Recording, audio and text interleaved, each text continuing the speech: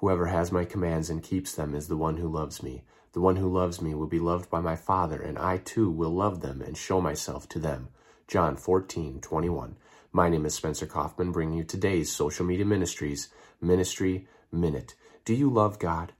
Do you keep his commands? I hope you do. But do you even have his commands?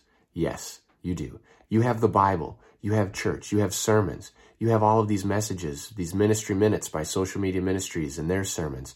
You can watch and listen to them and learn more about the commands in the Bible. Follow them.